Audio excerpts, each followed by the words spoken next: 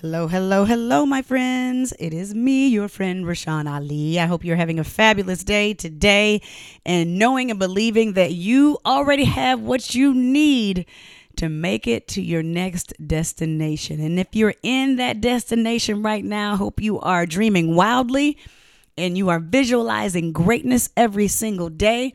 And those things are coming unto you. That's right, coming unto you. Okay, so today we are joined by a cool bruh of Omega Psi Phi Fraternity Incorporated. His name is Lynn Roundtree, and he is a musician, songwriter. He just loves everything music. Calls himself the Soul Trumpeter. 6 solo projects, 12 top 20 Billboard singles.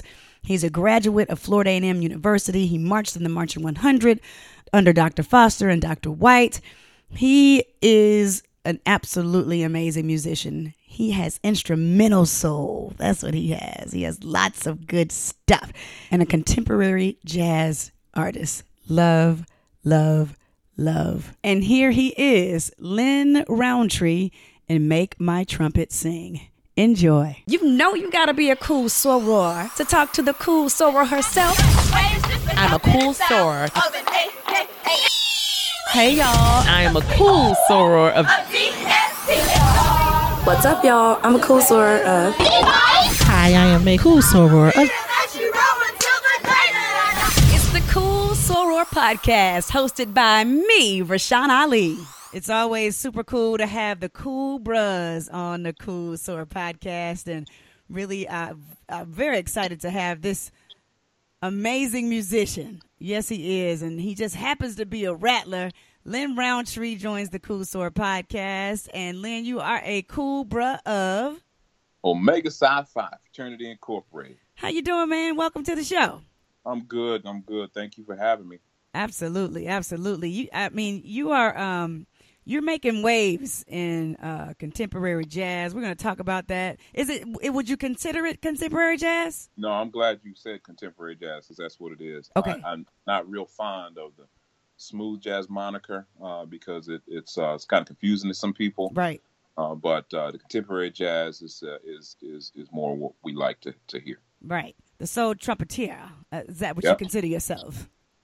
Well, I put that because, so many people think that so many people think I'm a saxophone player anyway. So I had to find something to put the trumpet out front. Okay. But I'm more than just a trumpet player. I'm a recording artist, I'm a producer, a musician. I'm a speaker. So I do a lot of different things, but it's all based through and around my trumpet. Right. And music. And so you, back in Alexandria, Virginia, 11 years old, you just happened to pick up a trumpet. How did you get there? Well, I didn't happen to pick it up. I was trying. My dad played the trumpet in high school because his mom played, and he had a cornet that his mom had left him. His mom passed away when he was 5. Oh, wow. And so she left his cornet to him. He played it a little bit through marching band, but then kept it as an ornament. And he put it on the mantelpiece. And as a little kid, you look at stuff that you aren't supposed to touch, and you always want to touch it. Right. And so I was always told, you can touch anything on that mantelpiece, but don't touch that trumpet. Don't touch that cornet. Don't touch it. And of course, I wanted to touch it. I wanted to touch it. But one day he found me. He caught me. He put a little, little staple on it, and I had moved it, and he'd seen it fall off. And so he said, I knew you touched it, and you need to fess up. And if you touched it, then you know what's going to happen. You're going to have to learn how to play it. And so that's what got me into starting the trumpet, because I said, well, now I touched it. Now I have to play it. My dad was, old school. One of these, you got to, you got to pay your dues. You got to work hard. You start it. You got to finish it, and that's what started me with the trumpet. Oh, wow, that's beautiful. So did you immediately fall in love with it? Well, yeah, because I got out of class a couple times a week when when we had a music program. But when I first played it, I was able to make a sound. It's tough to initially make that good sound on the trumpet, and I made one in the first practice session. And after that, it started to become a challenge for me to try and see if I could play a scale, see if I could play another scale, see if I could play a song. and it just one thing led to another. And I know you saw that movie, Mo Better Blues, Right. where the little kids in there practicing. Well, that was me. Mm-hmm. Essentially, that was me. And I did go out and have fun with my boys and played everything. I did all sports and everything, but Right. it was always that get in there and you started it, play that trumpet, go in and do your your basics and learn your basics and stay in there and practice. And I didn't know really what I was practicing for, but I knew it was something. Right. So when did you know? You said you knew it was something. What was that point where you knew, okay, this is really a gift. This thing could be kind of special. Well, I didn't know that. I mean, I played like, you go to band class like you're supposed to. Like any other kid. You play, and you learn a song. You go to the concert. You horse around in band, and it kind of didn't hit me until maybe my senior year when I also tried out. I was on a trip, and I was singing, and we were singing we were just messing around on this trip. Actually, the whole band department went. And the band rode on one bus, and the choir rode on the other bus. And we were going to some competitions in New York. And of course, all the ladies were on one bus, and the band had all the band geeks on the other bus. And so me and 3 other cats, we were like, let's sneak on the singing bus, because that's where this 12-hour trip. We're gonna be up there with them. Right. And so when we got to the first rest stop, they caught us on there, and they said, well, you sing something. And you can stay. Right. And they said, well, give us 10 minutes. And we all got together. Fortunately, we had all come up in the Baptist church. Oh, goodness. We got a little a spiritual together, and we sang it 4-part harmony. What? Next thing you know, I'm auditioning and, singing in the choir. So now I'm not only playing, but I'm singing. And the singing came so naturally to me. And once I started to get into singing, it helped me understand what my purpose was with the trumpet. I wanted to make my trumpet sing too. Wow. I wanted to make my trumpet sound like, what I could do when I was singing that I didn't even know I was a good singer. Right. It was just something that was kind of natural to me, and being able to harmonize and being able to structure and stack chords. And so that's when I really, got serious with it. That's when I really said, hey, it might be something here. I don't know what it is, but it might be something here. Right. And so you continued this musical journey with singing and playing. Were you doing one more than the other at this time, or kind of doing them both like equally? Well, no, I was definitely playing at in the high school, but when I tried out, was when I tried out for the bands for it. I was trying to figure out what colleges to go to, and I auditioned for the FAMU Marching 100, and they accepted me. It was all about the trumpet then. Okay. When we got there on the hill, it was all about the high step dance, do this, do that, wear a white T-shirt, run around. So everything was dominated with the band. But after my first year, and after crossing over into the Marching 100, I got back into singing. So I sang with the choir, and I traveled with the choir at FAM. The music program too, so I always kept that as a part of my musical. But now, now I'm not a singer, but right. It's helped me, in writing music. It certainly helped me playing conceptually. It's helped me find the direction that I want to go in with my music and my horn, because I'm not the traditional jazz trumpet player. Right. So when you do create, do you put track vocals down that are vocal or musical? They're lyrical. Okay. They're when I play, I'm trying to find, I gravitate to Miles Davis. I gravitate to singers, and I was infused with a lot of R&B, a lot of, that rap in the 80s came up, and, so I've got a strong R&B background, and that's what I hear.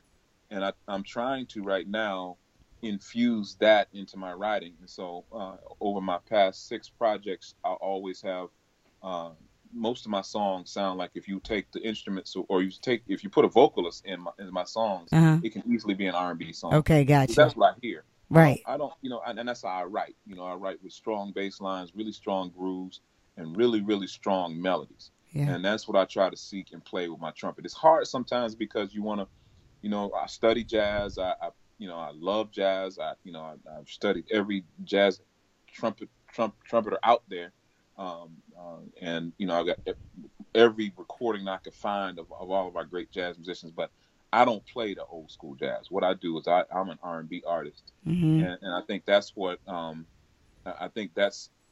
It took me a while to figure that out because I was always fighting with, well, I play the trumpet and I got to play jazz, and it kind of hit me. So why do I have to play traditional jazz? Right. Why do you have to do anything? You don't have. You can make your own rules.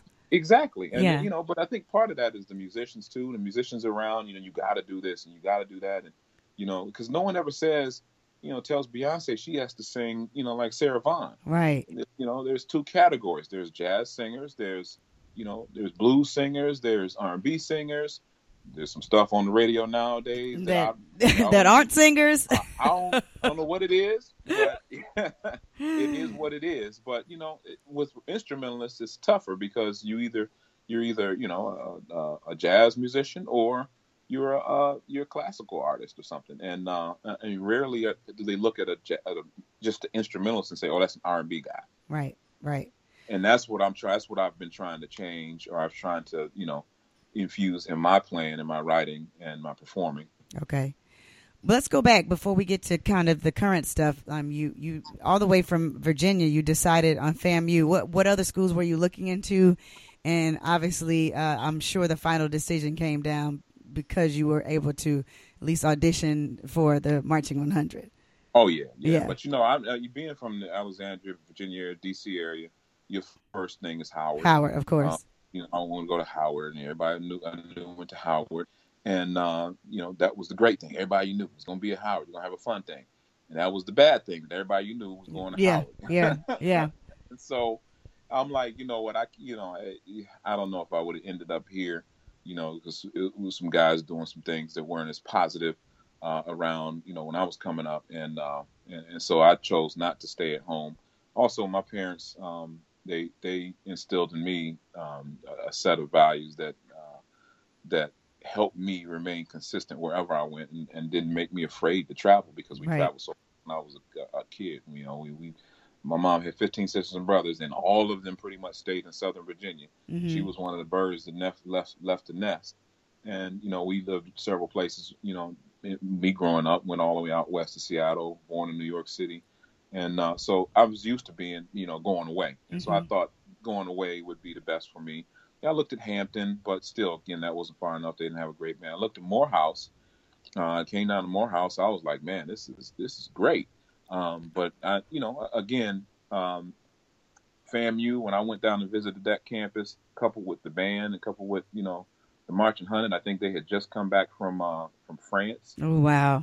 And I saw what was going on down at FAMU. I was like, "Oh man, this is where I'm going." This is where I gotta go here. I go as far away from home, as slow. I thought I could pull one over on the people at FAMU because I called them in country, and they had the Jerry curls and gold teeth. Right. And so I said, when I got down there, and then I got one pulled over on me when I got into that band. Mm-hmm. Mm-hmm. What was the band experience like for you? I mean, you were able to be a part of the band. Every person that's been in the band says their time was the prime, but it seems like that late '80s was awesome. Can you tell me more about that? My goodness. Yeah. Oh, yeah. I mean, I came in right on the cusp because I went down in '89. Okay. And band was riding high. We were just on 2020, shot the Tide commercial, commercial, and it was just when we went down there, it was a different world for me, for real, because I associated with that sitcom. It was definitely a different world. Absolutely, I've ever seen in my life. And I bragged everybody. I'm the type of person that just I don't give up. Again, I instilled my dad instilled that in me. And so, that first day when you get down there into the band and they're showing you where the band has been and what you can be. And, it's almost like one of these rah-rah speeches, and you're in there with your tie and shirt on, and they say, okay, now you break out into your sections. Trumpet section, go to the room, 305. And we went in there and the lights went off, and they said, everything you thought you knew is over. Wow. And they said, this is how it goes. Of course, people that were from the area knew what they were getting involved in, but nobody bothered to tell me. Right. I'm telling everybody, all my friends, in DC, I'm being Marching 100. I'm going to FAM. we having parties, the family giving me Right. parties, Right. going away party, graduate. So I'm down there and they talking about, putting the fear of God in somebody. The lights went out and turned. I'm like, whoa, what is this? And so, but I had stuck my foot in my mouth. I was gonna be a FAMU marching. I was gonna be a rattler. I was gonna in the marching 100. I got the scholarship. I felt good. I wasn't gonna quit. So, Right. I said it is what it is. The first time they turned the lights off and yelled and did a couple more things, I was like, all right, this is it. You did it. So either I can, quit, give up, and this wouldn't be, worth that. I would have wasted my time. But no, if I'm gonna take this, I'm gonna get something out of it. Yeah. And I went full speed ahead, and I did everything I was asked of me. Yeah, man, that's great. So you were there with the Dr. Fosters and the Dr. Whites of the world. I mean, goodness. Dr. Foster was emeritus. Dr. White had just assumed the full responsibilities of band director. Now, Dr. Foster used to come out and do, he used to lead our slow jam and stuff like that. And he would be on in most of our rehearsals, band practices. And he would give us all of these amazing lectures, more so about life. And what you do with your life, and how that infuse that with what we're doing out here on the patch. Why we're trying so hard. Why is everything so hard? I mean, everything was just difficult. I'm like, man, is this what it is to be down in the South? Everything is just hard. You're sweating. Everything is a challenge. I'm like, this is what makes our people so strong. Yeah. All of that went through my bones, and I'm like, wow, this is. Now I'm listening to this great man give us, lectures, and a lot of great people have come through this band. I soaked it up. I appreciate it. I didn't appreciate it when I was going through it. Of course. You never know. You don't know it when you're going through it. Yeah. And it's hot. Yes. Oh my God. It was everything was hot. Yes, I swam at FAM. I was a swimmer. Did you? So Okay. I swam outside year round. And I was like, when people say, Rashawn, you're not dark skinned. Let me tell you something. You get in that Tallahassee heat, you be 10 shades darker. That is funny because I didn't think I was light skinned until I moved up to Detroit and lived in Detroit for a couple of years. And somebody, you light skinned? I'm like, no, I'm not light skinned. I'm brown. Right. Brown down in FAM. Now, all the years I was down in FAM, that's why I was brown out there. Just out there. Yeah. Just walking the campus. Walking the campus. Yeah. I couldn't even, as a freshman, I couldn't even really enjoy my freshman year, and this is before, they had the real solid computer systems, and, right. and I stand out in line, and, I was lucky to get 4 or 5 classes. I'm like, man, I stood in line for 3 days, and right. And hot, and I'm only enrolled in 2 classes, and I got to go to band practice and sweat to death, and then I might get kicked out because I don't have no classes. Right. I'm like, why is everything so hard? Everything, but it teaches you about perseverance. It does. Oh my goodness, it does. Because the stuff we do nowadays, and I see people falling out and can't do this, can't do that. I'm like, come on now. Yeah. Really?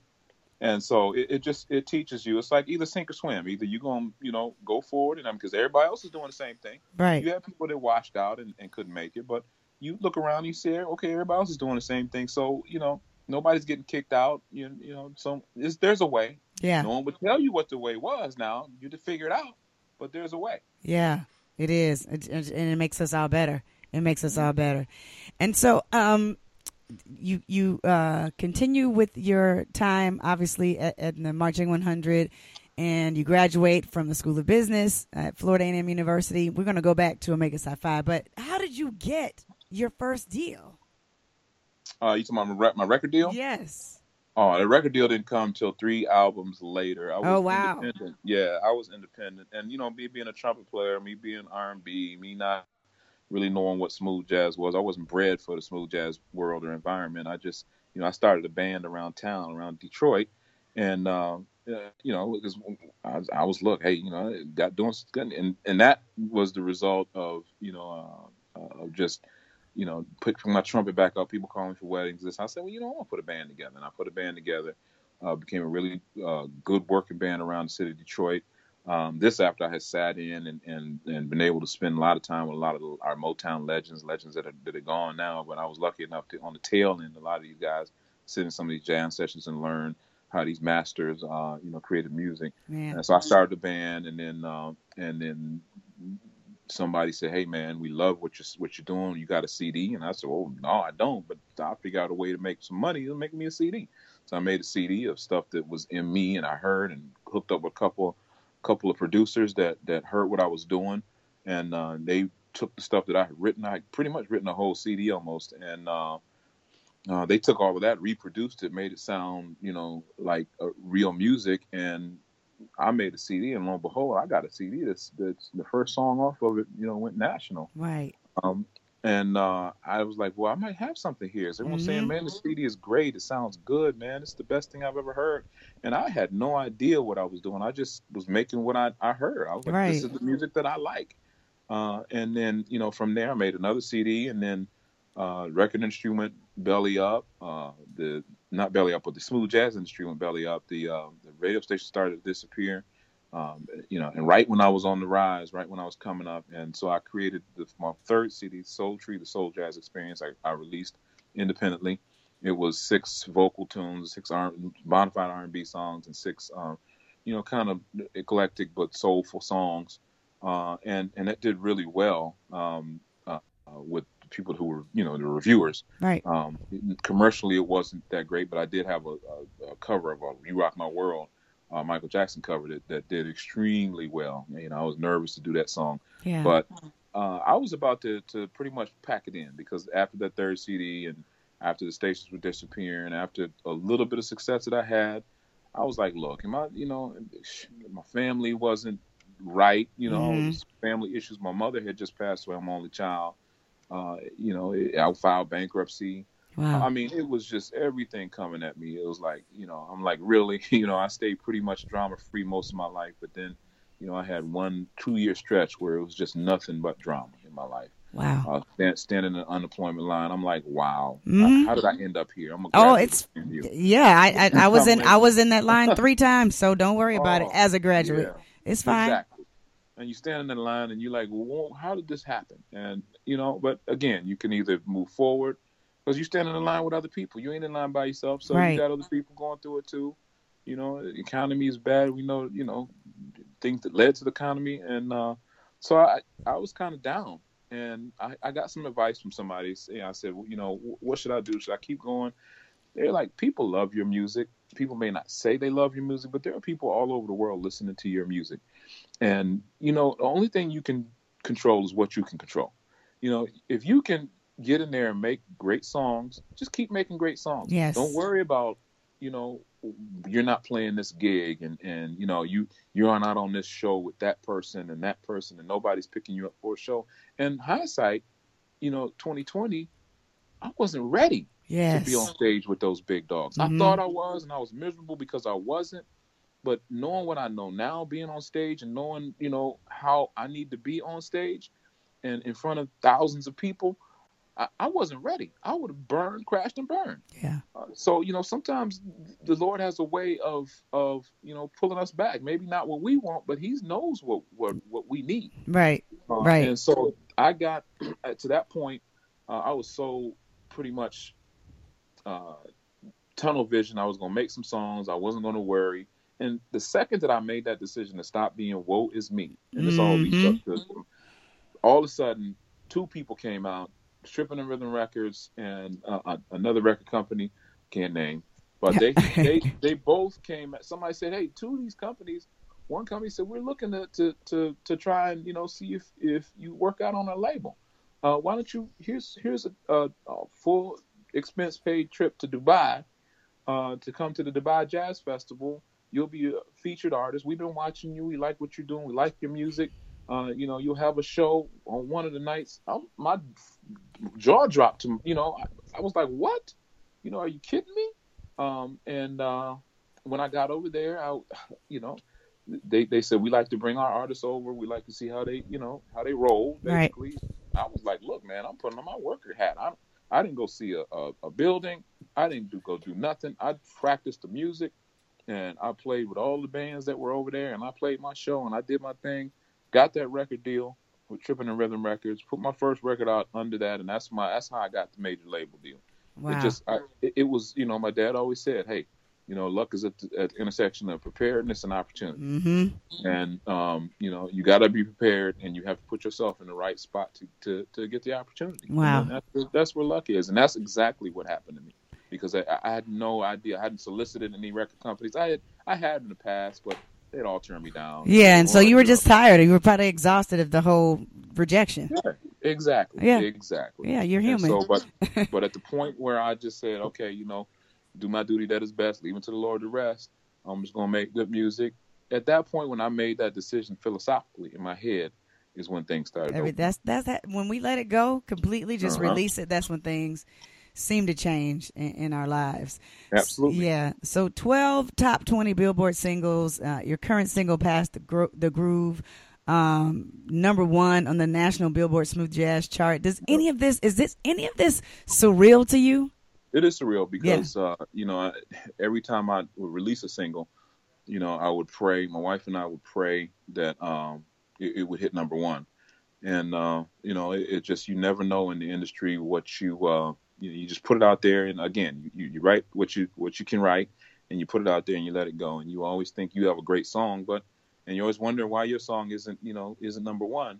But, it is what it is. When this song hit, when I heard this song, it was a song written by Michael Broning and produced by Michael Broning, and we had started to work together on some tunes. I had some tunes that I had written years ago.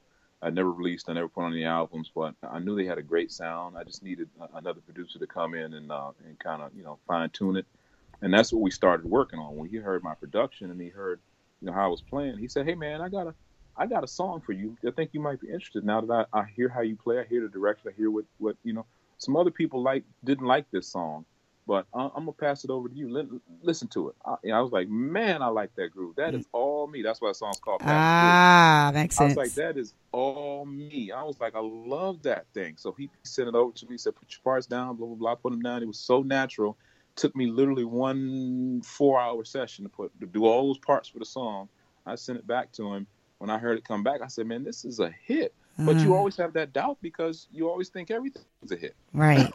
You're like, but I knew something in the back of my mind. This is a hit. And so, when it popped up on the Billboard charts really fast, I was like, yeah, but I tempered that with, a dose of reality. I was like, don't get your hopes up too high. I don't want to fall down. I don't want to get up too high that I fall down. It hurts more. So it kept going. And over Christmas, it stayed at number 2 for 3 weeks. And then the chart, they don't do a chart over Christmas. So there's 3 weeks without a legitimate chart. And so could you imagine that was the longest 3 weeks of my life. Right. Sitting at number 2. And I'm like, oh my God, when is another chart going to come out? And I just had to kind of get through the holidays. I was, sometimes I was Mr. Grinch during the holidays. I'm like, oh man, I don't want nothing for Christmas. I just want that chart, and I want to be number 1. Right. So the next chart come out, I was number 2 still. I was like, and a couple other cats were coming up behind me. Then number 1 hit. I just felt it in my bones because everything just felt right. Mm-hmm. And then they said, my radio promoter said, "Hey man, you got your first number 1, man." It was surreal. Wow. Like you said, it was surreal. And because I've been at this thing for a long time, 6 albums in, to have a number 1 hit, knowing what I know. Mm-hmm. And having gone through what I've gone through, I've appreciated it so much. And I dropped to my knees. I thank God. I thank everybody who was involved in this, my label, and just hearing what the feedback that people were giving me meant that people had been watching me. Yes. People were saying, not just happy, you got the number 1, congrats. They were saying, man, we knew how long you wanted this, or you know how long you've been at this. And this has inspired us because, we want to give up sometimes. But to see you just stick to it and not give up, not quit, and you keep going, this should feel sweet for you. Mm-hmm. And it does. And now it's still 3 weeks later, I just got it announced it was number 1 today. Oh man, that's awesome. So I got a bona fide certified hit. And the album hadn't come out yet. And I've got so many strong tunes on this album again, I've always tempered myself. I don't get too high, too excited, too wild, but it is certainly gratifying, and it's justification and it's validation for me having made the decision to keep moving forward. Is that why the new album is titled Stronger Still? It's exactly why the new album is titled Stronger Still. Mm-hmm. That's exactly, and I didn't even know that this was going to be a number one, but when I was making this album, things still weren't the best, There's some things going on in my life. It was just, I'm like, oh my goodness, nothing can ever be right. And I still made this album. And when I finished the album, I was like, you know what? It's tough enough to make one album. You see cats just making one album. I'm always saying, I'm about to come out with the album. But people don't realize how tough it is just to make one album. To have 6 albums and to still do what I do and still push forward in spite of everything that I've been through, I'm like, all of this stuff has made me stronger. Yes. So and I'm going to keep going because I took that advice that, you just keep going. Don't worry about what you can't control. Keep going. And all of that has made me stronger. Love it. And so it's stronger.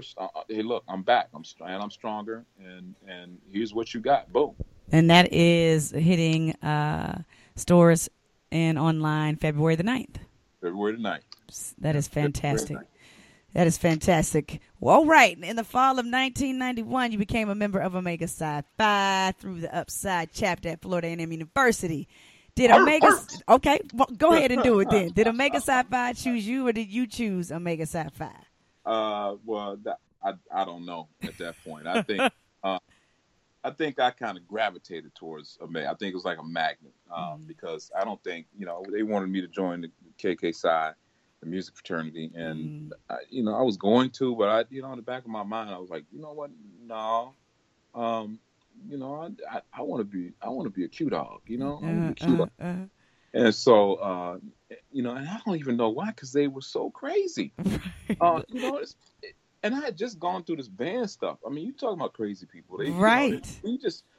They had changed the rules on being able to march in the band. Prior to the first 2 years I was there, all you had to do was have like 6 hours and you could be in the band. So you had all kinds of cats from Miami coming up from the bottom. Yeah. Just coming to Hayes. That's all they doing is taking basket weaving classes to come Hayes. Right. But the band was, the cues were just, but it was something about them. It was something about, how they operated on the yard and what they did. And I had a cousin, a cousin and an uncle who were Q dogs. And they were in my ear talking about, yeah, you go some, you ain't going on the Q. But then I had a Kappa and an Alpha, and it's kind of saying the same thing. But the Qs were real with it. They were like, no. And so I just, got to the interest groups, and they were scary. And they said, you need to do this. And I said, well, you know what? I've been scared before, and I know, that there's nothing that you can do that's going to kill me, even though, people have died. But it's, look, it's what I want. I'm going to push forward. I'm at this interest meeting. The way I am, if I do something, then that's it. I'm going to keep going until I realize it's not right for me or I've completed it. Yeah. And that's what I did, push forward. And met some great guys who were trying to do the same thing as me. Who some of them became my lifelong brothers, and we were in it together. Yeah. And we went to that raggedy frat house, couple raggedy frat houses, smelly frat house. I'm like, you know what? This is not me, but it is me. Right. Philosophically it's me. Realistically it's not me because I don't live like this. But but yeah, philosophically it's me. The attitude, the just the what they had, a good mix of bravado and but they were smart. The Qs on the FAMU campus, we had the highest GPA on the yard, and we partied the hardest. Right. So it was like, wow, how do you get that? Yes. And they had a strong work ethic. They really believed in work to the point where if you didn't show up on time, you felt it. And that's after being a bra. That's not right. Being online. Right. So, these bros were dedicated to the things that they did. And the pledge program Well, I guess I'm not supposed to say it was a pledge program. We It was all good back then. Well, We had an 91 old school, was it good? we had an old school pledge program, but the pledge program was pretty much it was a program. It wasn't something that was random and Right. wayward and random people here and there. It was a set program passed down through the ages from brother to brother to brother to brother. And it's the stuff that we went through is the stuff that the Bros went through in 1932. Right. So it was a program, and that's what I appreciated about being down south. And Yeah. after that, especially after having pledged and seen other chapters and how other things went, but just down there, down south, everything seemed to be a program. Everything was tough. Yeah.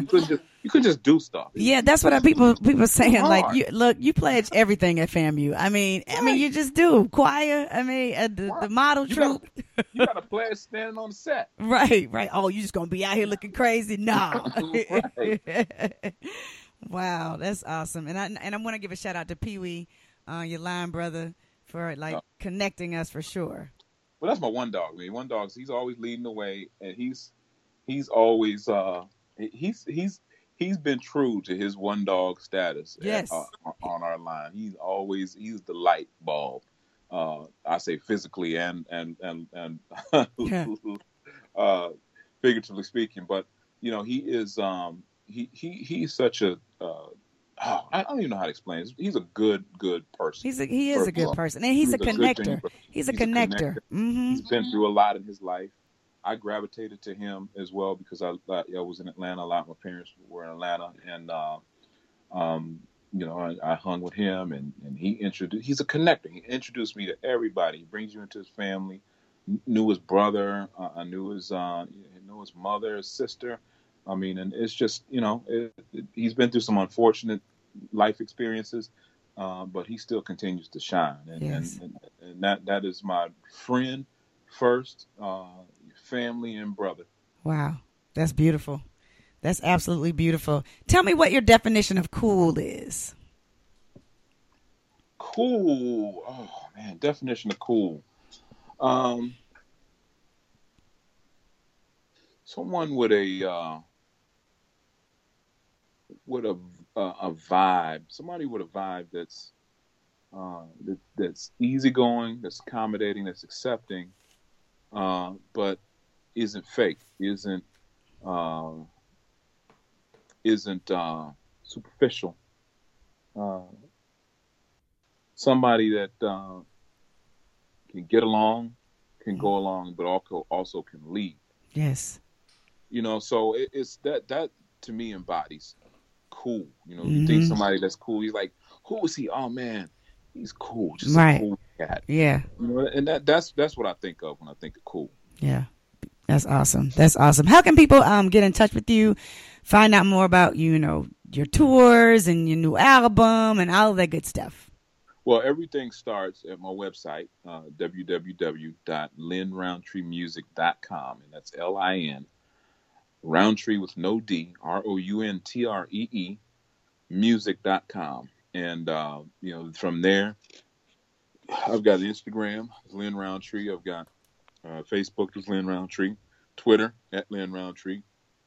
And I'm on all of the digital media outlets, iTunes, Amazon, Google Play, and I've got a YouTube channel as well. Okay. So it's easy to get in touch with me. I usually respond to all of my messages. It might take a second, but I do respond on social media, especially. I'm just looking to continue to just spread my music, spread yes. the love, and continue to show, it could be done. And that's what I wanted.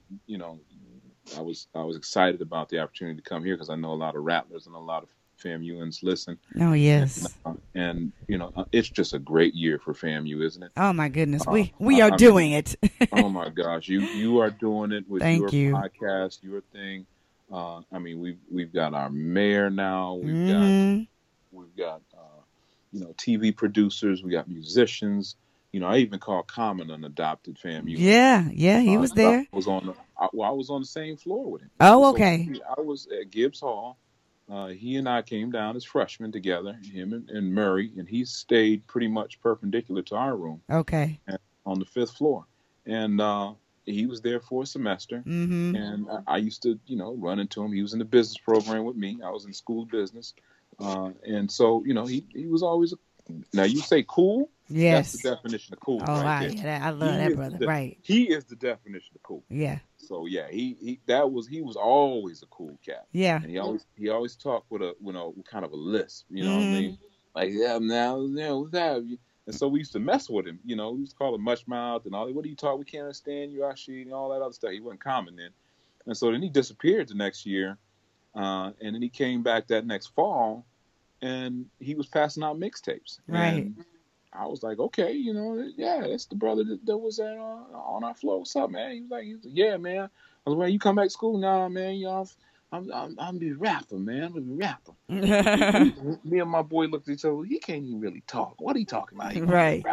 Fast forward to this guy at the Academy Awards. Oh no. We just put the mixtape in. Right. We put the mixtape in and we heard what he was doing. We were like, we were done. Then we were like, you know what?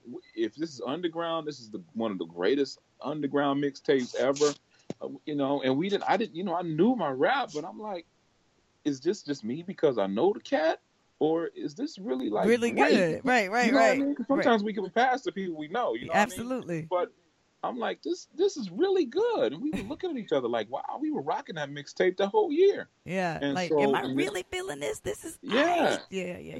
Then I turned around and he on BET, and I used to love her, and we were like, oh wow, that's the song that was on the mixtape.